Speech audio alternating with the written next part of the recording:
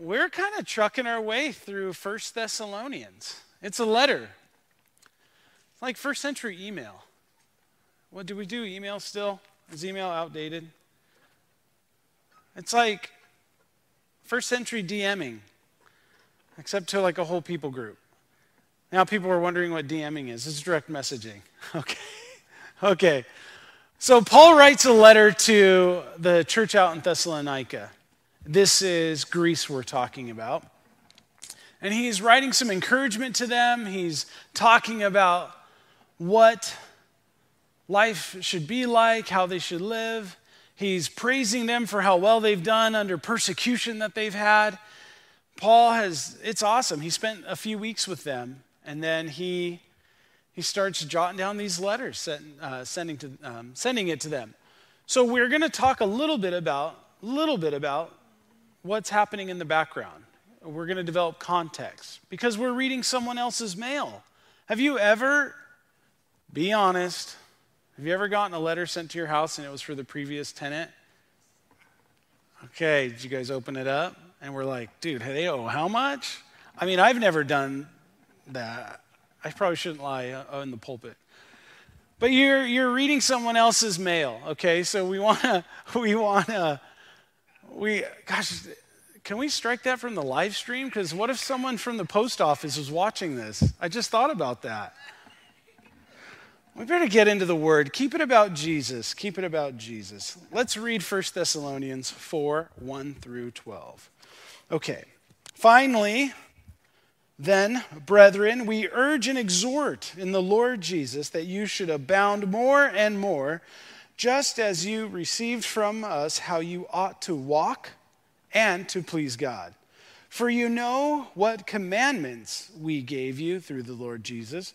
For this is the will of God, your sanctification, that you should abstain from sexual immorality, that each of you should know how to possess his own vessel in sanctification and honor, not in passion of lust, like the Gentiles who do not know God, that no one should take advantage of and defraud his brother in this matter, because the Lord is the avenger of all such, as we also forewarned you and testified. For God did not call us to uncleanness, but in holiness. Therefore, he who rejects this does not reject man, but God, who has also given us his Holy Spirit. But concerning brotherly love, you have no need that I should write to you, for you yourselves are taught by God to love one another. And indeed, you do so toward all the brethren who are all in Macedonia. But we urge you, brethren, that you increase more and more, that you also aspire to lead a quiet life, to mind your own business, and to work with your own hands as we commanded you, that you may walk properly toward those who are outside, and that you may lack nothing. Let's stop there and pray. Heavenly Father, help us to draw closer to you by digging into Scripture, Lord. Thank you for an amazing, sweet time of worship, Lord. And Father, we now choose to worship you with our mind. So speak to us, fill this place, Holy Spirit. Inspire us that we may apply these words to our lives. In Jesus' name, amen. Amen. I'm not checking my direct messages. I'm setting my timer. It's good for all of us. Living to please God, that's what we're talking about tonight. That's the message that kind of threads this whole passage tonight, living to please God. One of my favorite Bible teachers, his name's Dr. Tony Evans. He's a pastor out in Texas. And he once said, it can be easy to begin the Christian life well, but following Jesus is not just a single step. It's about putting one foot in front of the other for a lifetime. Now, as you heard, as we were going through the passage, we're going to talk a little bit about sex outside of marriage. It was as much of a problem back then as it is today. The reason why I'm saying it and pointing it out is because I know that there's younger people in the audience, so they should probably going to provoke some conversation on the way home. But I promise I will totally keep it G-rated. Tonight, through this passage, we're learning that the Christian journey is an ongoing walk to please God, shaping our lives into the image of Jesus Christ. And as we're navigating this path, he was saying that our love for fellow believers will grow, okay? So we're going to talk about our Christian journey. We're going to talk about how it's an ongoing walk. We're aiming to please the Lord. And in doing so, through our walk, he's shaping our lives to look more like Jesus Christ. And I love that he said that at the end. And your brotherly love, increase it more and more. Let's dig right into verse 1. Finally then, brethren, we urge and exhort in the Lord Jesus that you should abound more and more, just as you received from us how you ought to walk and to please God. I bet you the readers right then were like, oh, he says finally then, like if Paul's coming to a close. No, he's a preacher. He still has some more to say. He knows what he's doing. He's basically saying, okay, and for the rest of you guys, or check this out, come close. Here's what I have to say to you guys. You ought to walk. He's using this metaphor, talking about our path, our daily lives. He's saying, I can't say it enough, guys. Live in a way that pleases the Lord. He says, I know you're doing it, but keep it up. Keep on keeping on in the Lord. What he's showing us is that our growth in the Lord, it never stops. Our growth in the Lord never stops. It's never done. For you know what commandments we gave you through the Lord Jesus. So Paul, like I was saying, he spent 3 weeks. Acts 17 tells us he spent 3 Sabbaths. They happen once a week, so 3 weeks. And man, he didn't waste any time with them. He was teaching, he was preaching, he was loving on these guys, showing them things of the Lord, causing up a riot. And then he had to hightail it out of Thessalonica. As we learned last week, Paul was so worried about them. He's like, I got to get back there. I got to make sure these guys are all right. What am I going to do? Well, he finally resolved to just stay where he was at, and he sends Timothy to go check on the Thessalonians, see how they're doing. So Timothy reports back to Paul. He goes, Paul, I've got great news. They've endured a ton of persecution. Timothy, boy, get to the great news. They've done really well. They're still steadfast in their faith. In fact, they're doing so well. Their love for all the Christian brothers, it's going all over the place. People are recognizing the Thessalonian believers as people who love. Paul is so excited. And he starts writing this letter. So he's teaching and he's preaching. He's telling them, hey, you know the commandments that we gave you. You know the instructions that we left for you guys. He's just bringing it to their memory. If you've ever spent time in the first 5 books of the Bible and you counted all the commandments, or you could be like me, I just Googled how many there were. 613, I'm told. I'm just kidding. There really are 613 commandments. That's a lot of commandments. Thank God he made it simple for us, because Jesus is like, that's a lot of commandments. Check it out. I got 2 for you. 2, he says. Love the Lord your God with all your heart and with all your soul and with all your mind. This is the first and greatest commandment. And the second is like it. Love your neighbor as yourself. All the law and the prophets hang on these 2 commandments. He said that in Matthew 22, verses 37 through 40. That's Matthew 22, verses 37 through 40, if you're taking notes. All these commandments boil down to 2 commandments. You know, you can get all the commandments down to 1 word. You guessed it. Love. That's what God wants from us. Love. Well, in verses 3 and 4, well, actually, let's take verse 3. He says, okay, you know the commandments I gave to you, right? That's verse 2. Verse 3, he says, for this is the will of God, your sanctification, that you should abstain from sexual immorality. Wow, this is the one will of God? No, we're talking about something that delights God. Something that delights God. And he's saying what delights God is our sanctification.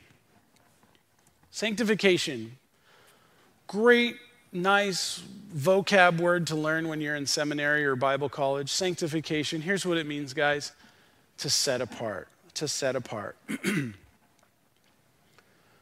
When we invite Jesus into our lives, we are now being set apart for the Lord.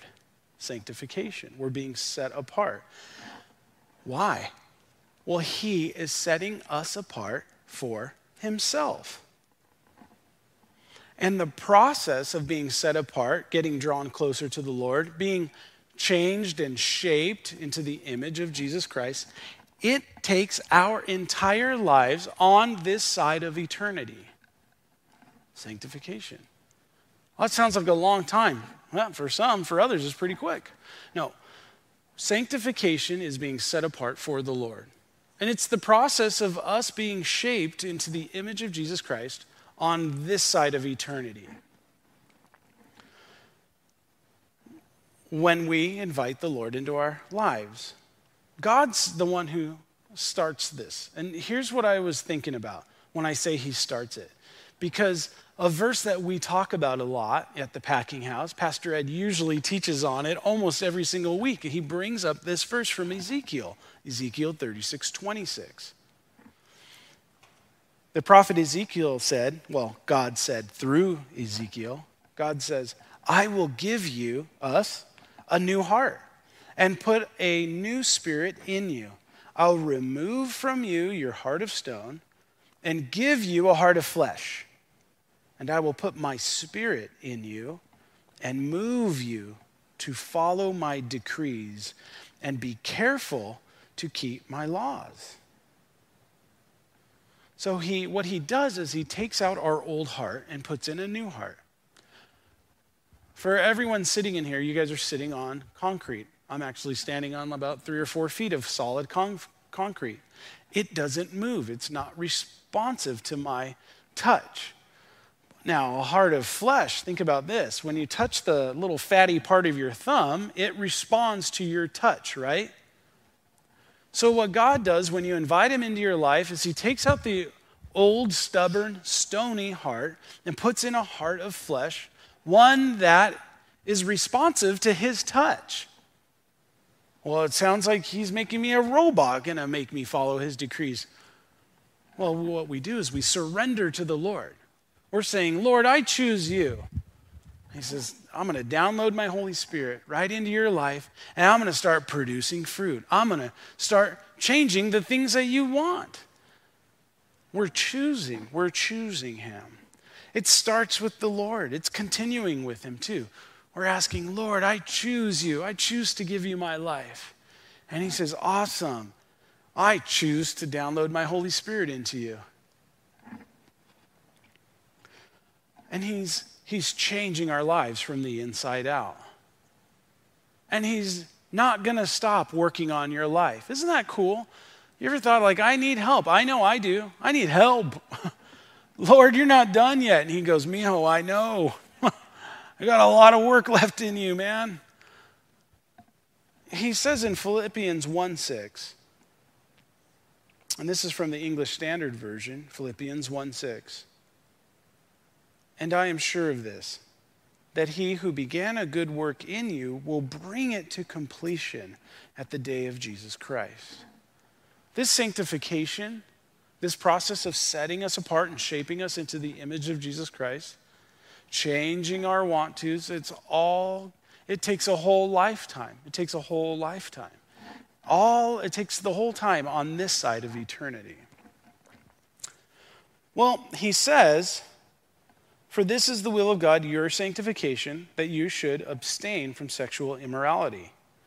Remember, we are reading someone else's letters, right? So let's think about when this was written. It was written back in AD 50, 51, depending on what Bible nerd you read. So around the 50s, okay? Paul, when he wrote it, history tells us he was in Corinth. He was in Corinth. Around Corinth, there's all kinds of temples to different places. Rome's in control. In Thessalonica, Rome's in control. In that first century Roman culture, man, sex outside of marriage, it was like the business back then. It was part of their culture. It was part of their culture. It was normal. You know what, church? A lesson we can take is culture does not dictate the Bible. Culture does not dictate the Bible. The Bible should dictate culture. The Bible should dictate culture. Remember I talked about that word choice, though? Whew. Some people choose not to surrender to the Lord. But the principle is culture doesn't dictate the Bible, but the Bible should dictate culture. Today, as it was back then, culture says, please self. Please self. It's okay. Why not? Go out there, get a great job, make tons of money, just take care of yourself. Yeah, culture may say that's okay, but if you've spent any time with Jesus in the Gospels, man, he is countercultural. Big time. Don't go hang out with those guys. You can't go talk to her. She's a woman. Jesus is like, hey, how's it going? Like, yeah, I'm the Messiah, Savior of the world. Don't go like to those disgusting, disease-ridden lepers. He's like, come here, let me clean you up. Go tell the priest. Go clean yourself up. He's so countercultural. If you were an outcast, he was like, come here, you're part of the tribe. I love you. I love you. Man, he was so countercultural. He is awesome. He's awesome.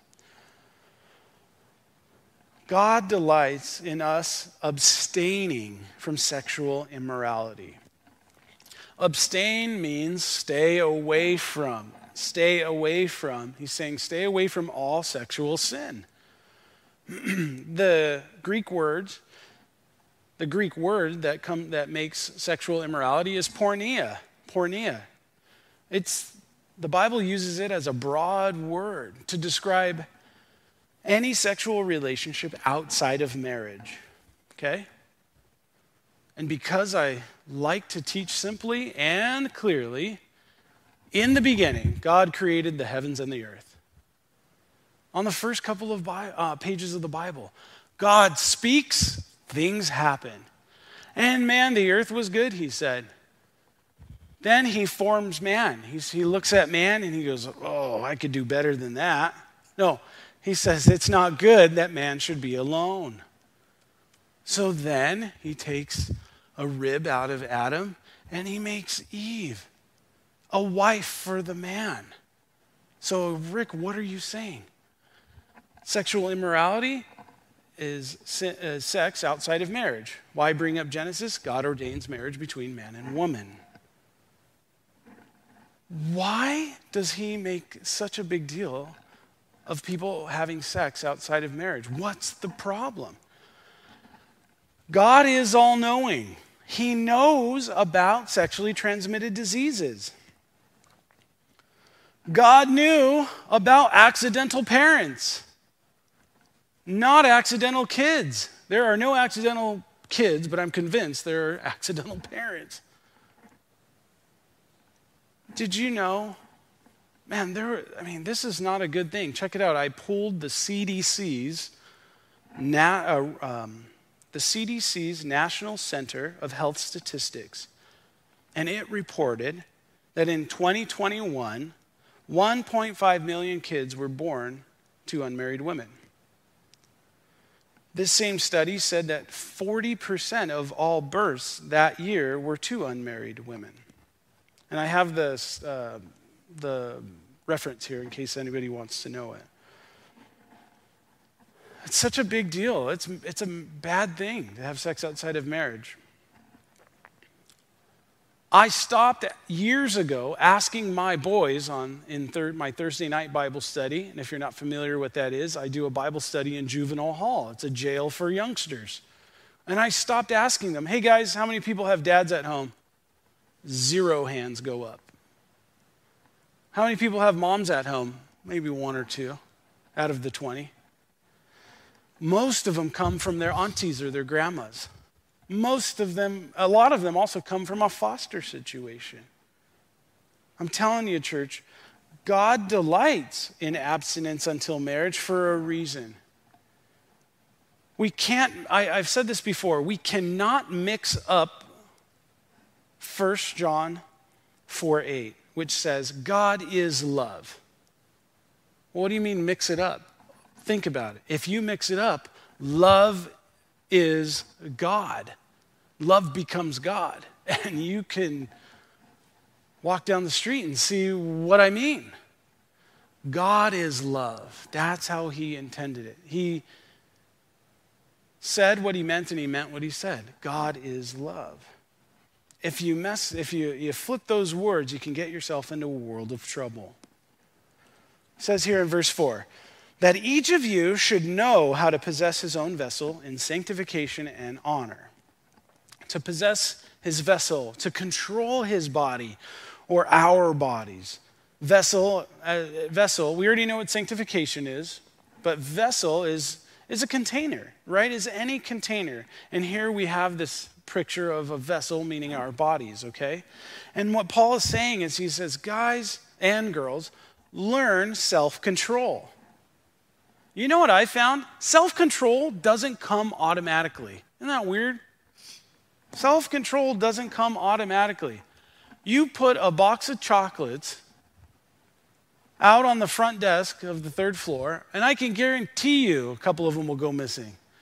And I mean, I just need to learn self-control. I need to practice it. It involves work. It involves discipline. No, I don't mean punishment. I mean training, discipline training. Okay, here's some pro tips on self-control. If you have a problem with self-control when you're around a group of friends, find a new group of friends. If the conversation starts to go sideways and they're all starting to say dumb stuff, walk away. Get out of that group chat. Mute it. Get rid of it. Get yourself out of that group chat. Those things are annoying anyways. Please don't put me in group chats. I don't like that. I know people are watching online too. But if you see a chat going sideways, get out of there.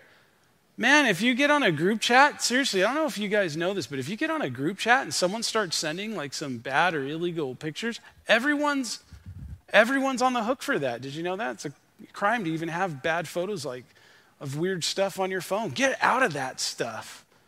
There's no reason you should be in those group chats. Maybe you have a problem with drinking. Don't go to bars. Don't go to liquor stores. You might think like, oh, come on, Rick, that's making sense. No, people really struggle with this stuff. I get it. I get it. Maybe you're like getting too like close with someone and intimate with someone, and you're like, oh my gosh, Pastor Rick was just talking about this. What do I do? Throw up a quick prayer to the Lord. God, get me out of here. Help. What a simple prayer. Help me, God. Man, he is helpful. God says, call on me when you're in the day of trouble, and I will rescue you. Psalm 50:15. Call me, he says. I'm not going to send you to the voicemail. I don't care if you throw me into group chats. That's called corporate prayer. I want to hear from you. I will help you and rescue you. That was from Psalm 50, okay? In case you guys need that encouragement. Cry out to God. Man, he will help you. He knows what you're going through. You know why? Because Jesus himself, the Bible says, he was tempted in every way that we are tempted, but he never sinned. He knows exactly what we're going through. He was tempted in every single way, but he never sinned. He never sinned. He faced all the same testings that we do. Man, Remember, guys, you believer, if you have a relationship with the Lord, you're never alone. He's always with you. Keep asking God to help you with this self-control thing. It's actually something that's an evidence of the Holy Spirit in your life. Ask him, Lord, help me. And buckle up because he'll help you. And if you, man, just keep praying. Seriously, keep praying. Okay, verse 5. Not in passion of lust like the Gentiles who do not know God. But another translation says, here we're to learn to appreciate and give dignity to our body, not abusing it. Not abusing it, as is common among those who know nothing of God, is what he's saying. There's an obvious difference between a believer in Jesus Christ and one who's not a believer. You know why? Because it's like we always say. Our lives reflect our relationship with Jesus Christ. The Bible says that we're not to copy the behaviors and the customs of this world, but let God transform you into a new person by changing the way you think. Then you will learn to know God's will for you, which is good and pleasing and perfect. Verse 6, that no one should take advantage of and defraud his brother in this matter, because the Lord is the avenger of all such, as we also forewarned you and testified. And he's clearly talking about cheating and adultery. Oh man, Rick, you are talking a lot about sin tonight. I thought churches, we're not supposed to talk about sin. Just keep getting to the grace. Hey, listen, if you guys never been to the packing house, we teach book by book and verse by verse. If it's in the Bible, we talk about it, guys. Why do we talk about it? Because the Lord inspired every scripture so that we can be equipped, so that we know when we're getting off track, so we know when we're on track. He's encouraging us. Man, this Bible is made to develop us for everything that the Lord has for us. So if you're wondering, like, dang, I picked the wrong night to go to Sunday nights, check it out. We'll be in end times next week. But I'll tell you, it gets way better. He says, guys, you think that your sin goes unnoticed? You think your sin goes unnoticed? No way. Have you ever read Numbers 32:23? That's such an obscure verse. Let me tell you why it's so like, whoa. Numbers 32:23. He says, you may be sure that your sin will find you out. Man, I've been around families where like cheating and adultery has happened. Very close to some. And I'll tell you, hearts are shredded, lives shredded, kids torn apart, friends and family, they're confused and they don't know what to do. They can't believe this happened. It's like someone throws a grenade and it just maims a bunch of people. God's saying, guys, the sinful things that we do does affect people around us. It affects us. How do I get past this sin that sounds so terrible, that messes with people? How do I get past it? Confess it. The Bible says, you believe in Jesus Christ? The Bible says, if we confess our sins, he's faithful and just to forgive us our sins and to cleanse us from all unrighteousness. 1 John 1:9. Who? Jesus. The same guy that died once to break the power of sin. But now he lives. He lives for the glory of God. That's Romans 6:10. What am I saying? Jesus Christ, the same guy who went after the outcasts, who loved the unlovable, who makes you feel welcome in the family of God. He's the one who unites all believers. He's the one who builds a bridge between us and the Lord. He, this amazing, awesome being, he died for our sins so that we could have a relationship with the Lord, so we could have access to forgiveness. Confess it. It means say the same thing as. It doesn't mean, oh my gosh, I got to tell Pastor Rick every single thing I've ever done. No, you don't. Pray. Tell God, Lord, I shouldn't have done that. He is just and faithful to forgive and cleanse of all unrighteousness. He died for our sin, Jesus did. His blood has the power to cleanse us from all wickedness. From all wickedness. Those verses are powerful, guys. I've met murderers, young and old, where they hear that verse and they think, oh my gosh, I never thought I deserved it. And before I met Jesus, I'd be like, yeah, I don't think you do either, pal. But God does. He sent his son on the cross to die for our sins. And 3 days later, he came back from the dead. He killed death at the cross. How cool is that? He battled sin and death and he won. And we get the credit for that battle if we believe in Jesus Christ. Verse 7 says that God did not call us to uncleanness, but holiness. God did not call us to be pure to earn God's love. This is an important statement. God does not call us to be pure to earn his love. We are to stay pure because God loves us. See how that works? See, the Bible says that it's by God's gift, his grace, that we're saved, made whole, restored.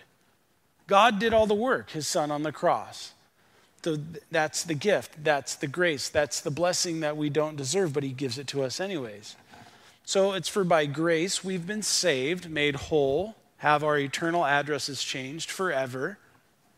It's by grace we've been saved through our faith, believing, our confidence in the Lord. You can't earn God's love. In fact, God loved you first. God demonstrated his love for us, that while we were sinners, while we were still sinners, Christ died for us. Romans 5:8. It's because God loves us that we stay pure. Because God loves us, we try to just change and live to please the Lord. Because God loves us, we stay journeying with the Lord, allowing him and inviting him to shape us into the image of Jesus Christ. And while we're doing that, our brotherly love is growing. So therefore, verse 8, he who rejects this does not reject man, but God, who has also given us his Holy Spirit. If you disregard our good advice here, Paul's saying, that's on you, and you're not disagreeing with me, you're disagreeing with the Lord himself. It's our choice. Isn't that cool that God's a gentleman? The question I get asked by most people that are like thinking about believing the Lord or they want to talk about God, they always want to ask, well, if there's a loving God, why is there so much fill in the blank, war, famine, suffering? It's this thing of choice. If I could just say it simply, it's this thing of choice. You know, when I said he created man and woman, he gave them a choice. He says, hey, you guys have the opportunity to eat of this whole garden, but don't eat of this tree. It won't work out for you guys. And they're like, okay. And he was like, okay, serpent, this is great. She eats whatever it was. Everybody thinks it was an apple. It could have been a banana. I have no idea. She eats it and says, Adam, try this. He's like, okay. They chose. The tree of knowledge of good and evil wasn't bad. The choice that they made was bad. They chose to disobey and disregard God's instructions. And Paul is saying right here, he who rejects does not reject man, but God. Whew, all right. Verse 9, but concerning brotherly love, all right, we're pulling out of this, guys. Brotherly love. This is fun. This one's a fun topic. Oof. Hey, I'm just as excited to get out of that topic as anybody, okay? I'm the one up here having to talk. Getting to talk. Okay, but concerning brotherly love, you have no need that I should write to you, for you yourselves are taught by God to love one another. I love it. God himself inspires us to love others. Now, when we're in the in the New Testament, we often hear the word love, and usually it's two Greek words that you hear. You hear agape love, which is God's love toward us. It's not simply of love based on feelings. It's an actionable love. I want the best for them. I'm going to do something. It's the best for them, and they don't deserve it. That's agape love in a nutshell. The word we're talking about is philia, which is used to describe brotherly love. Like Philadelphia, right? Where the Fresh Prince is from. He's from Philadelphia, born and raised.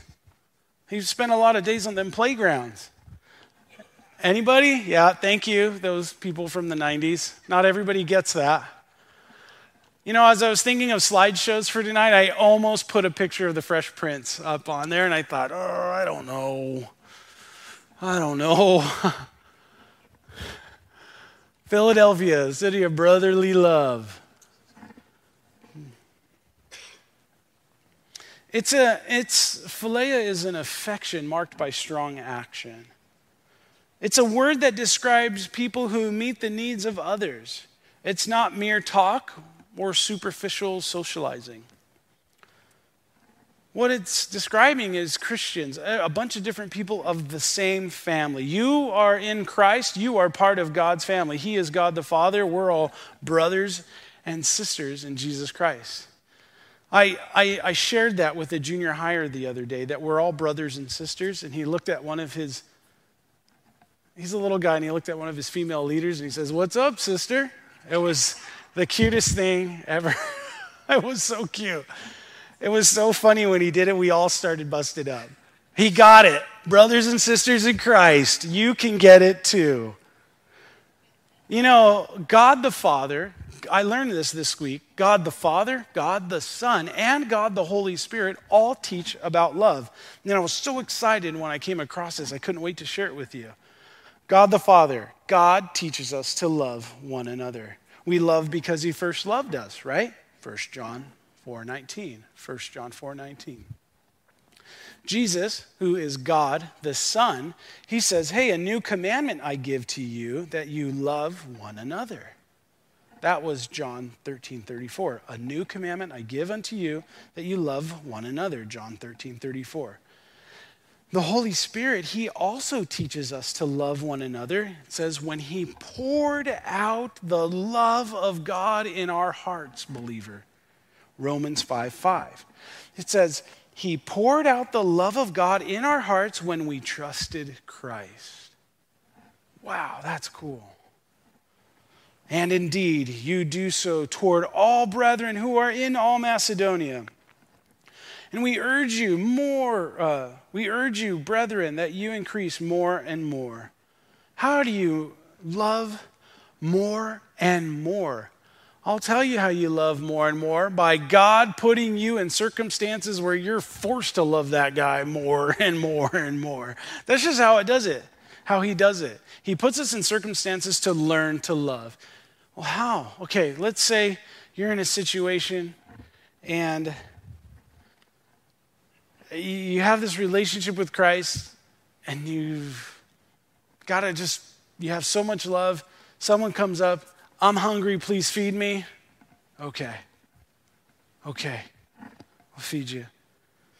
Maybe someone needs your help and you don't know whether or not they deserve it. Well, you agape them. Okay, you agape them. Well, where do I get such love? Well, from God, because God is love. He's the source, right? What about when you need to show love and you know all too well that they don't deserve it? Like someone who's in need of your forgiveness. Oh, come on. Are you being serious? It sounded all good until you got to that part.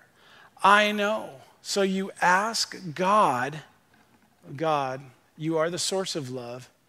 Help me to love and do this act that you're calling me to do, this forgiveness.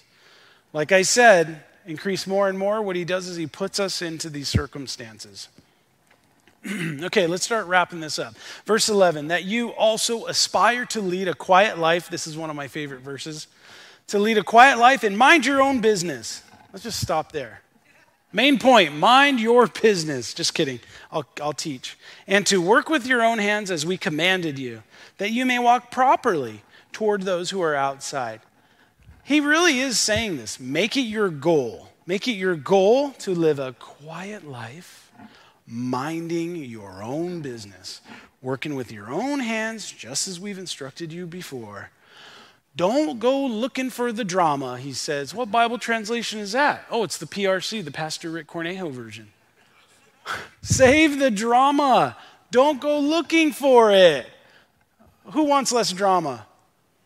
I'll have you know that we almost have 100% of the audience. So front row, stay away from the back row, people. Just kidding. Just kidding. We love all. He says, he uses some cool words here. He says, aspire, right? Aspire to lead a quiet life. Don't forget to mind your own business. He also uses that, I like the aspire word and the quiet word. What he does is he's saying, hey, this is a good ambition. This is a good ambition. And he couples it with this low energy word, quiet. Paul wanted them to see that a tranquil, restful life requires effort. Isn't that crazy? Oh, it's good to get in the chisme, get those phone calls. Wait, what's going on? It actually takes effort to like, no, I don't want to hear that. Save that. No, I don't want to be a part of it. Save your story. It does take effort. And he's saying, he gets to the point about the working with your own hands so you may walk properly toward those who are outside. Basically, he's telling people, it's okay to work, guys.